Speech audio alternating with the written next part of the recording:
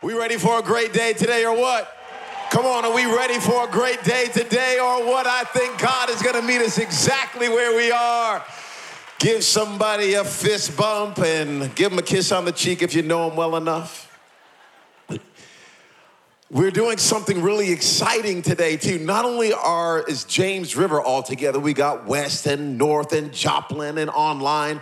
Actually, our church, Shoreline City, we're tuning in as well. So we're live streaming to Dallas, our North Campus, Antigua, Guatemala, everybody online at Shoreline City. I love that we all get to be together today. I'm at James River Church, Shoreline City. I'm at one of the best churches in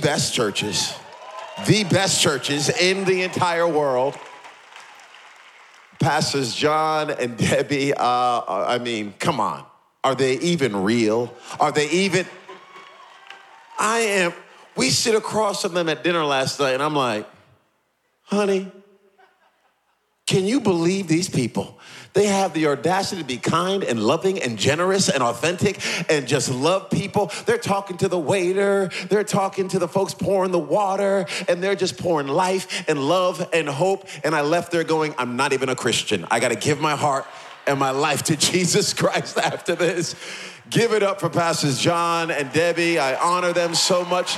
37 years in the ministry.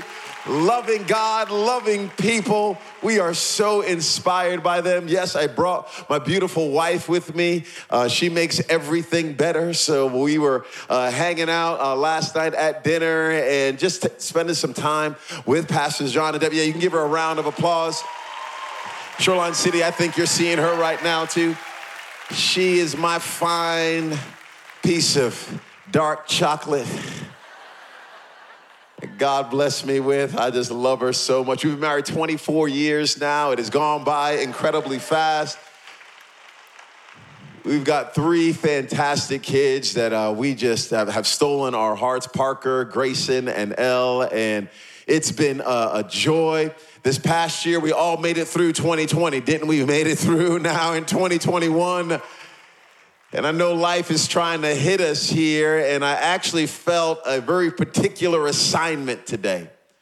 I felt a very particular assignment for James River, for Shoreline City, for everyone who is online. You are a part of this family, no less the church than those that are sitting in buildings, and we know that God wants to meet every single one of us. And I felt an assignment that I needed to confront and attack discouragement and distortion. Discouragement and distortion. These things that are trying to get into our heads and our hearts. And whether you're married or single, whether you are an older person or a younger person, all you have to do is live a little while and discouragement and distortion will try to get in there.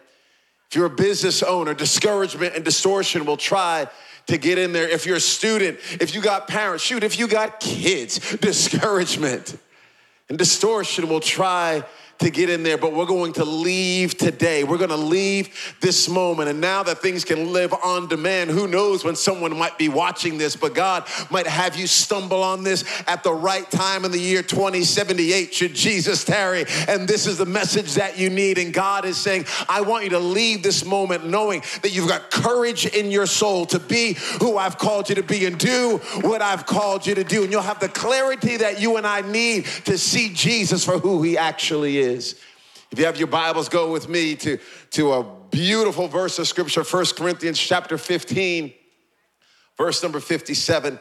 1 Corinthians chapter 15, verse 57. It's a short verse, but a great one. It says, but thanks be to God.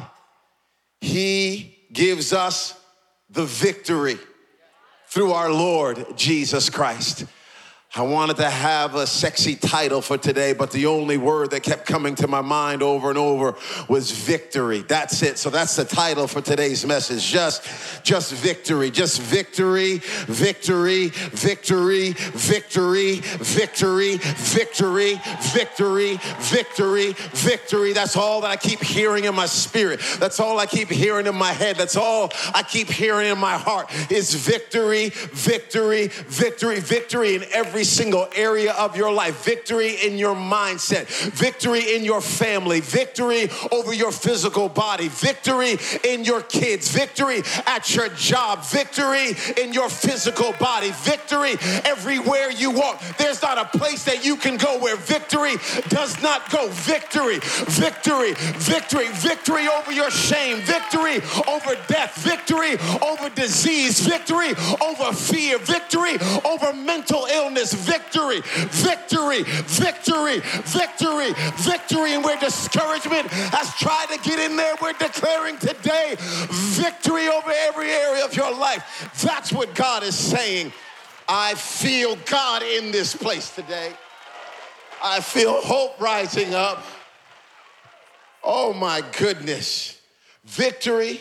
You're taking notes. You can jot this down. I think we've got a screen for you as well. Victory in the seen and unseen. Victory in the now and the not yet. So what you can see, we're believing for victory there. What you can't see, what I can't see, victory there too. Victory in our now and victory in the not yet, the place where we haven't even arrived, but God already is. Victory in that spot too. But thanks be to God who gives us the victory through our Lord Jesus Christ. The problem with victory is it requires a battle. I wish we could just have victory and there'd be no fight. But in order for there to be victory, you've gotta have a battle. You gotta have something that's coming against you, some type of fight, some type of struggle, some type of difficulty. And again, if you've lived for any period of time, you've experienced this. Some of us are in some battles right now. Some of us are in some battles with our health right now. Some of us are in some battles with our spouse right now. Shoot, some of us are in battles with our singleness, trying to beat our singleness. It's like, I need a ring immediately. Lord, get this singleness off of me. So many different things that can come against us. So many different things that we can be facing. And if you're 8 years old, you can be facing some battles, and sometimes to an adult, that might seem insignificant, but to an 8-year-old, that might be their whole world. And maybe it might not just be they're being bullied at school, or maybe it might be their parents are talking about divorce, or they hear lots of arguing in the house, and this is weighing on this little boy or little girl's shoulders. Some of us are in marriages right now that we don't like. It's just, we're coming up for prayer and we're asking God to work a miracle, and we're getting ready to pray and fast, and we're trying to do all that we know to do, but things just have not turned around, and it's been 1 year or 2 years or 5 years, and just the person is not changing. He or she is not keeping up their end of the deal. It's a battle.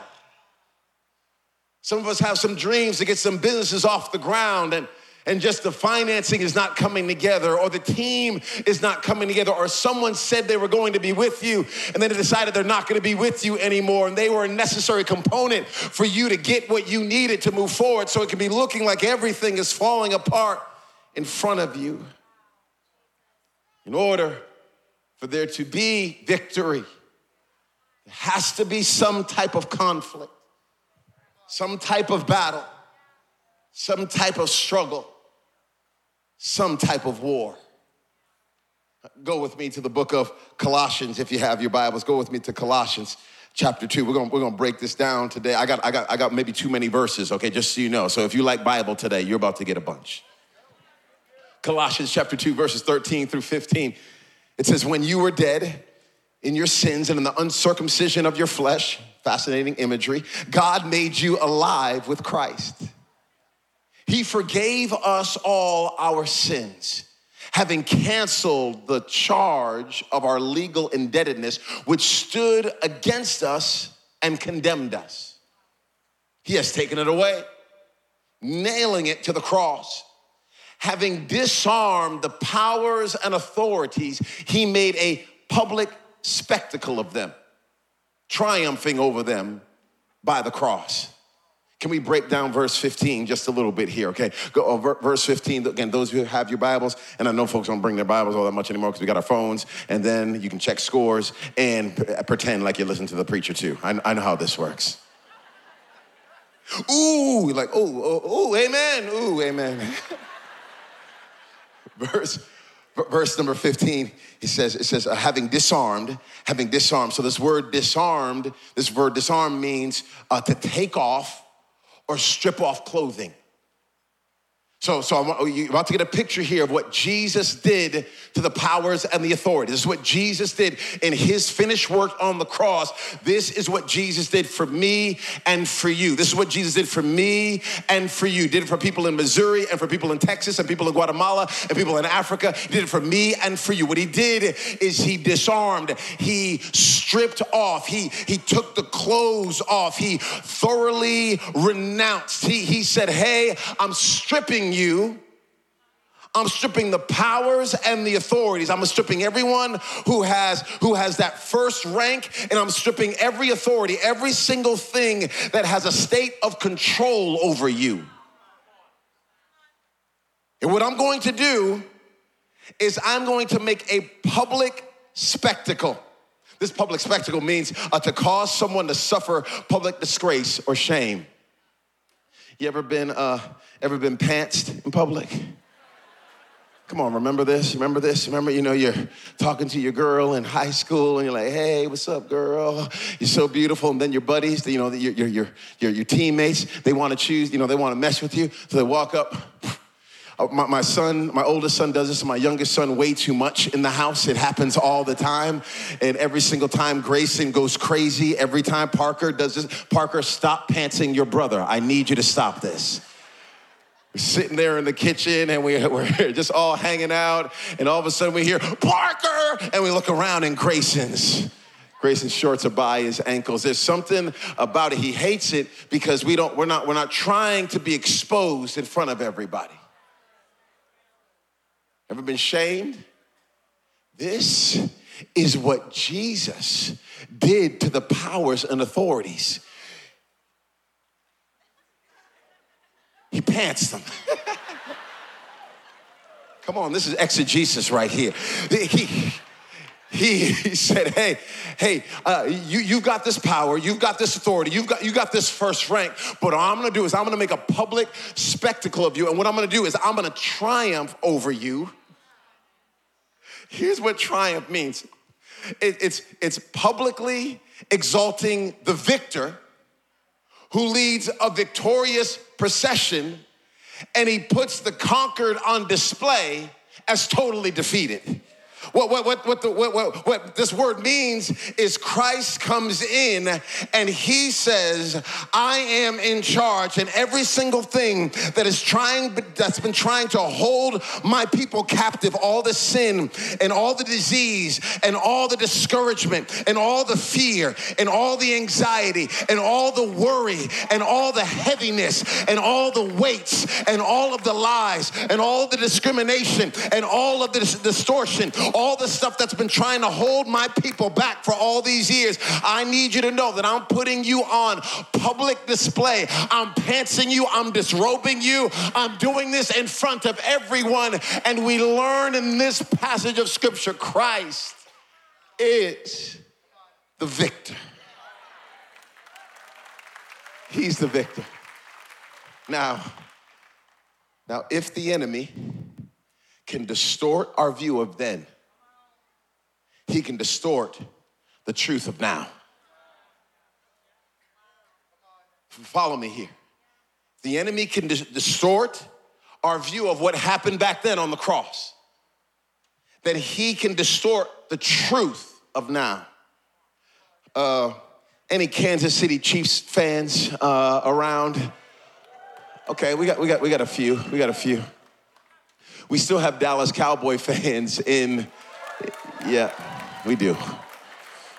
We're believing God for a miracle. This is the year. This is the year. This is the year. But a couple years ago, the Kansas City Chiefs, they were Super Bowl champions. Does anybody remember this? They were Super Bowl champions. They beat the San Francisco 49ers. They beat them. Patrick Mahomes, he's the man. Andy Reid. Won the NFL. Those who are in other parts of the world right now, this is basically sports are kind of a god in America, and we are trying to dismantle this god, but we like to still watch. So this football, meaning football, throwing a football, not kicking a football like other parts of the world, this football team beat the San Francisco 49ers. Now, do you know, they don't know who's gonna win the game. So they make hats and shirts for both the teams. So the 49ers are playing and the Kansas City Chiefs are playing, and they've made hats that say Kansas City champions and San Francisco champions. They've made shirts that say Kansas City champions, San Francisco champions. Well, when Kansas City wins the Super Bowl, they don't destroy all of those shirts and the hats of the 49ers. They send them somewhere. Maybe you've seen an ESPN documentary on this. They send these shirts to other parts of the world to help clothe people. So there's some parts of the world you can go to and people are walking around with a San Francisco 49er shirt that says champions and a hat that says San Francisco champions. And these guys, they think the San Francisco 49ers won the championship. And they only think that because they got the wrong information.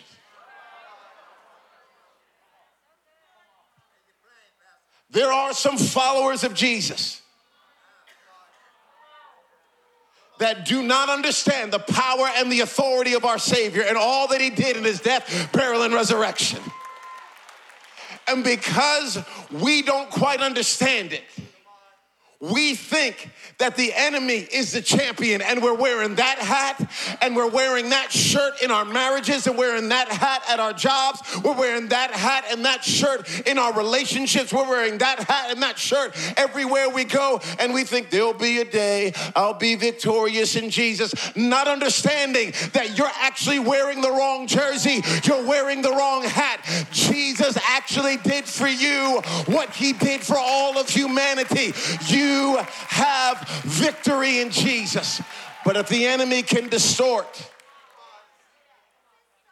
he can twist, he can confuse, he can mess with.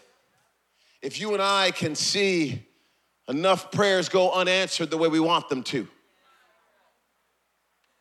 if you and I go to enough funerals and see enough people buried when we were hoping that they wouldn't be, if you and I carry enough discouragement, if you and I deal with enough things in this world, maybe we'll start to wear the wrong hat and the wrong shirt. Maybe we'll start to believe God's not all that good, because how could he be good if all these bad things are happening? How could he be so faithful if all these difficulties are going on in the world? How could he be so just? And you and I slowly start taking the hats of the losing team, taking the shirt of the losing team and wearing it. We're on our way to heaven, but we're not living in victory this side of heaven, because we've allowed the enemy to say, no, that's the hat and that's the shirt that you wear. This word triumphing is important here. Okay, let me break this down. Okay, this word is really taken, because the Bible wasn't originally written in English, okay? It was written in some other language. You got Hebrew and Greek and Aramaic. So when we're reading it in English, we're taking some words in these other languages and we're translating them so they have some meaning to the people who were hearing it originally. This word triumphing is an interesting one because this one actually denotes and it connects with the Roman triumph celebrated by victorious generals on the return from war. So this is what would happen when a Roman general would come back from war. Number one, the general entered the city on a chariot. So I want you to see Jesus on a chariot. And then when he comes into the city on this chariot, the captives and the spoils of war, they're all in front of him. So everybody can know this general, he meant business. Then this general is also followed by his own troops on the way to the capital. And their spears many times would be adorned with laurels as they all shouted the word. All of them shouted, triumph, triumph, triumph, triumph. And here is the general on the chariot. Sometimes his kids and his close friends would be in the chariot with him. Sometimes there'd be a slave behind him with a crown over the general's head as the general rode through town in victory and everyone shouting, triumph, triumph, triumph, triumph. I don't want you to see your Savior as weak and anemic. I don't want you to see your Savior as wilted and worrying. I need you to see your Savior as a mighty general that's on a chariot. And he's got the captives chained to his chariot. And death, hell, and the grave no longer hold authority over him. And nothing in this world holds authority over him.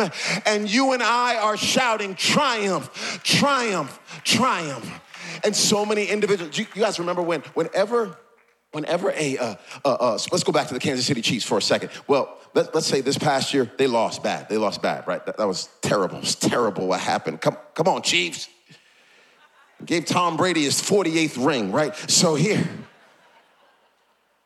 But whenever one of these teams win the World Cup, the Euro Cup, the NFL, you name it, the NHL, whenever they win, there's always this massive parade. I need you to see that in Colossians chapter 2, the writer here is trying to paint the picture that what Jesus did on the cross is he created this massive parade that was happening. And you and I have to get this picture in our head whenever we're fighting and battling different things. We cannot see ourselves just in some corner or some cave. We need to see our Savior as high and lifted up. We need to see him on the chariot that he's on. We need to see him rolling through the town and individuals shouting triumph, triumph, triumph. So this is what I need you to begin to say to each other when you are facing battles. When you see a friend that is weighed down, that is heavy laden, you remind them that their Savior is on a chariot and you say to them triumph, triumph, triumph, triumph. And they might be crying and their hearts might be heavy, but you are the one to keep on reminding them that their Savior is no longer in the grave. Their Savior is not defeated. Their Savior is not worrying. Their Savior is not broken. Their Savior is not defeated. You need to remind them that their Savior is on a chariot. I wish I had a chariot right now and I was rolling through here with some stallions around me, because this is the inheritance of the kids of God. You are part of this victory in Jesus. Go with me, go with me, go with me. I got more. Go with me to Isaiah chapter 6. I'm not going to talk your ear off today. Come on, we're almost done. Isaiah chapter 6. Go with me. Oh, man, I like this. Okay. Isaiah chapter 6, verse number 1. Here's what the Bible says. In the year that King Uzziah died, I saw the Lord high and exalted, seated on a throne, and the train of his robe filled the temple. Okay, English majors and teachers, let's give it up for teachers once again. How can we say just thank you to every single teacher? We so appreciate you. So English majors, you'll like this. This word train actually can have multiple meanings. Train can be a verb, right? Like I'm training you. Like you can have a trainer. How many of us need a trainer in Jesus' name? God, get this back fat off of me. You need a trainer. You need somebody to train you. They teach you a skill. They teach you a behavior. That's what train can be a verb. Train can also be a noun. I mean, we had our kids and Thomas a train, right? I mean, it's a noun. It's a thing. It's a bunch of railroad cars. It can be that. But a train can also be that beautiful flowing piece that's behind the bride, like her train, and it fills the whole aisle. When she's walking down, some ladies are seeing it right now. They're like, yes, Lord, let this happen in my life in Jesus' name. Let him be handsome, let him be godly, let him have good credit, Lord, in Jesus' name. You got this train coming behind you. This passage of scripture here in Isaiah 6, it's referring to the monarchs, the rulers in Egypt and in Assyria. And these individuals had elaborate thrones. Then they would have these trains as well. And what they would do after a battle and they would defeat another king, another general, another monarch, is they would go to that individual and they would cut his train. They would cut his robe. And they would take his robe and they would sew it onto their robe, signifying, I beat you. I defeated you. So I want you to read Isaiah 6:1 with the understanding that these kings would do that in Isaiah's day. So when he says, I saw the Lord seated high, and the train of his robe filled the temple, he's saying he has so many victories. He has been in so many battles, and he has won so many battles, and he has cut the train off of so many defeated folks that when I saw him in the temple and I was looking at him, his train was not short. His train was not small. The train of his robe actually filled the entire temple, signifying that he went from victory to victory to victory to victory to victory to victory to victory. I'm trying to give you the right picture of your Savior. He's victory to victory to victory to victory. Man, I'm preaching harder than I probably need to right now. This image that Isaiah sees is actually an image of Jesus. I'm gonna prove it to you from the Bible. Go with me to John. See, those who like the Bible, I'm giving more scripture. We got more scripture. John, chapter number 12, verse number 40. I don't have time to break down this verse number 40. I have to do it another time. But listen, he says, he has blinded their eyes and hardened their hearts so that they can neither see with their eyes nor understand with their hearts nor turn, and I would heal them. Verse 41, Isaiah said this because he saw Jesus' glory and spoke about him. You see, John chapter 12, verse number 40 is an excerpt pulled from Isaiah chapter 6. In Isaiah chapter 6, in the year King Uzziah died, I saw the Lord high and lifted up in the train of his robe, filled the temple, and he goes down. You can read it later. It's powerful. It's amazing. And then he begins to speak some more. What we find in John chapter 12, verse number 40 came from Isaiah chapter 6. It's all right there. And now John tells us that Isaiah said all of that because he saw Jesus' glory and spoke about him. So when you and I go back to Isaiah 6:1 and we see the Lord high and lifted up, I want you to see Jesus high and lifted up. And I want you to see the train of his robe filling the temple. I want you to see the train of his robe filling the temple of your life. Not just some temple in some faraway place, not just even the temple of a campus you might be sitting in, whether that's North or Joplin or Antigua or wherever, White Rock, wherever it may be. Not just that place you might be sitting, not even just your home. I want you to see the temple. I want you to see the glory of the Lord. I want you to see the train of his robe filling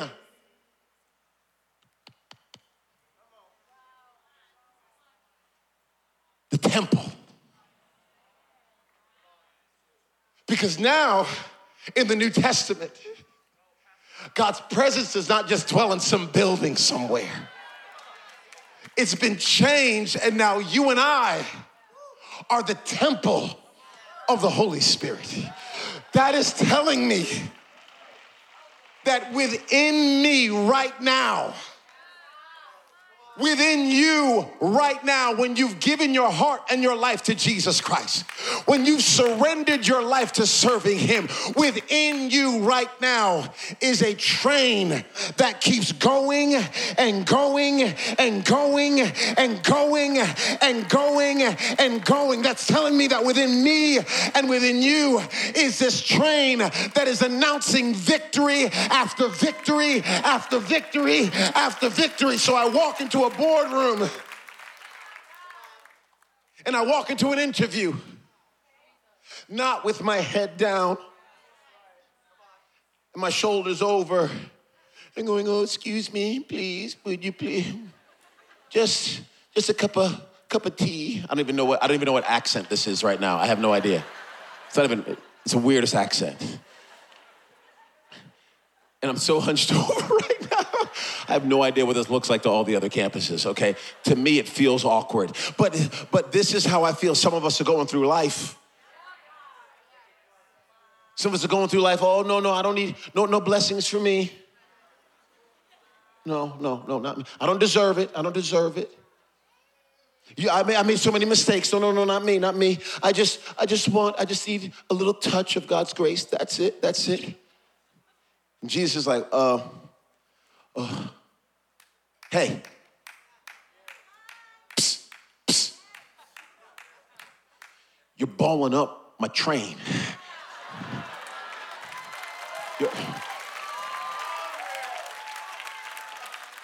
I need my train to flow. I need my train. So I need you to stand up because I need my train to flow. I need you to give my train some space. I need you to give my train some room I need you to understand who I am. It's not this world is greater than you. It's greater that greater is he that's in you than he that's in the world. You need to understand that there's the train of my glory. Okay. I'm almost done. Can I give just a couple more verses? Just a couple more verses, okay? You'll be out in time. Okay, the train of Israel. I don't know why I'm doing train like this. I don't know. Hey! Okay, so train of his robe. It fills the temple. Fills the temple. I got victory flowing all through me. The train of his robe. I breathe in victory. I might be in the hospital, but I got victory still flowing through me right now.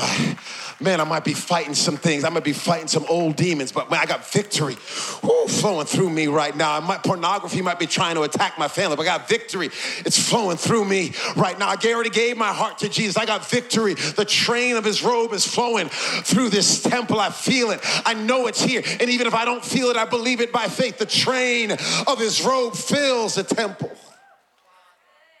But Isaiah said this. He said this in the year that King Uzziah died.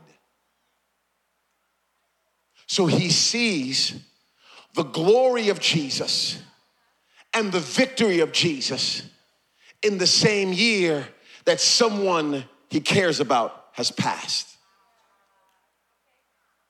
Go with me to 1 Corinthians chapter 15. 1 Corinthians chapter 15. Verse 26. This is a short verse, an important verse. 1 Corinthians chapter 15, verse 26. It says, the last enemy to be destroyed is what?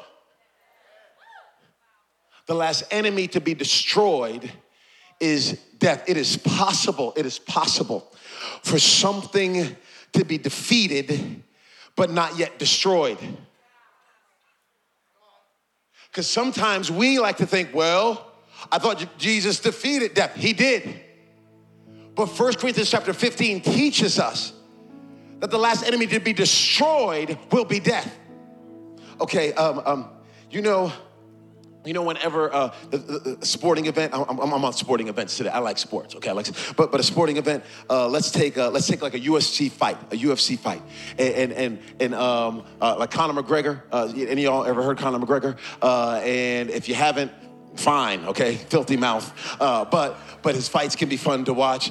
Floyd Mayweather, just somebody who's a boxer, who's a fighter. But Conor McGregor just had a fight, and at the end of the first round, he got TKO'd. It was done. The ref came in and said, it's finished. Herb Dean came in and was like, it's done. It's over. It's finished. Okay, so that happens at the end. We all can watch the score at the end of the game. The Milwaukee Bucks of the NBA team, they just won the championship. They just beat the Phoenix Suns, and the game is over. We can all see that they won, but after they win, there's always this moment where they all kind of come together in the middle, and they kind of make the official really official. They kind of make what happened, what we all know happened, they make it like really, really know that it happened. And what happens in a UFC fight is they'll come into the middle, and the two fighters will be standing there, and the announcer will say, hey, I just want everybody to know, in the stoppage of the first round, so-and-so just beat so-and-so. Now, we all already saw who won.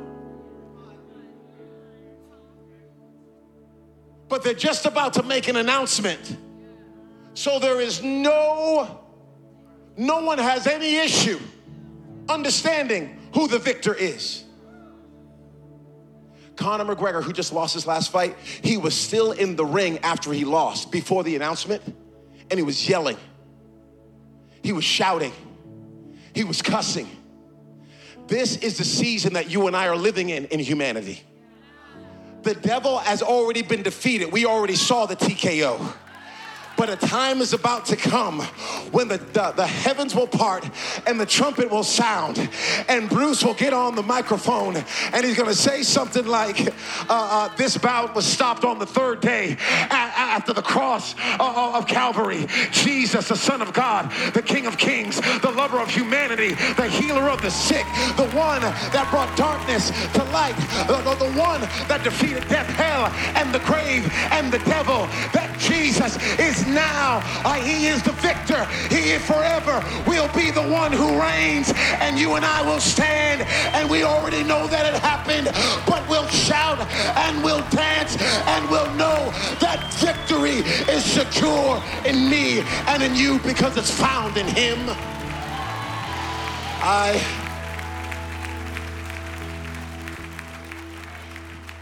When the perishable, you can stay standing if you stand. When the perishable has been clothed with the imperishable and the mortal with immortality, then the saying that is written will come true. Death has been swallowed up in victory. Where, O death, is your victory? Where, O death, is your sting? The sting of death is sin, and the power of sin is the law. But thanks be to God who gives us the victory through our Lord Jesus Christ. Therefore, my dear brothers and sisters, stand firm. Let nothing move you. Always give yourselves fully to the work of the Lord, because you know your labor in the Lord is not in vain. Can we at every campus shout victory at the top of our voices? Because that's what God has given to us.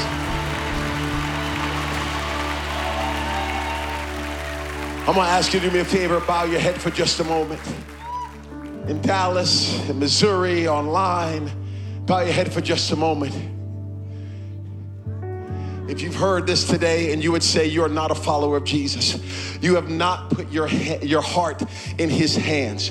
You are not following him, going his direction, doing what he asks you to do, flowing how he wants you to flow. If you would put it this way, you're on the driver's seat of your life, Jesus Christ is not. And you're saying you don't want to go your own way anymore, you want to go his way. You don't want to be first, you want him to be first. You want to turn, you want to repent, you want to get off of your own path and get on the path to serving Jesus. If that's you at any location, whether that's north, south, west, White Rock, Antigua, online, wherever you are, if that's you, you've never given your heart and your life to Christ, or you did at one point in time, you slipped away, and today you're ready to give your heart to him. On the count of 3, I want you to do something simple but something bold. I just want you to throw your hand in the air and say, yes, that's me. Ready? 1, 2, 3. Just throw your hand in the air. You're saying, yes, that's me. I want to give my heart and my life to Christ. I want to make him first. I want to make him number one. I don't want to go my own way. I want to go his way. This is beautiful. This is miraculous. I want to ask everyone to do me a favor. Put your hand over your heart. Everyone under the sound of my voice, put your hand over your heart and repeat after me. Say, dear Jesus, I ask you to forgive me of all my sins. I admit I've made mistakes. And today, I give you my heart. I give you my life. Give me the power to live for you. In Jesus' name, amen and amen.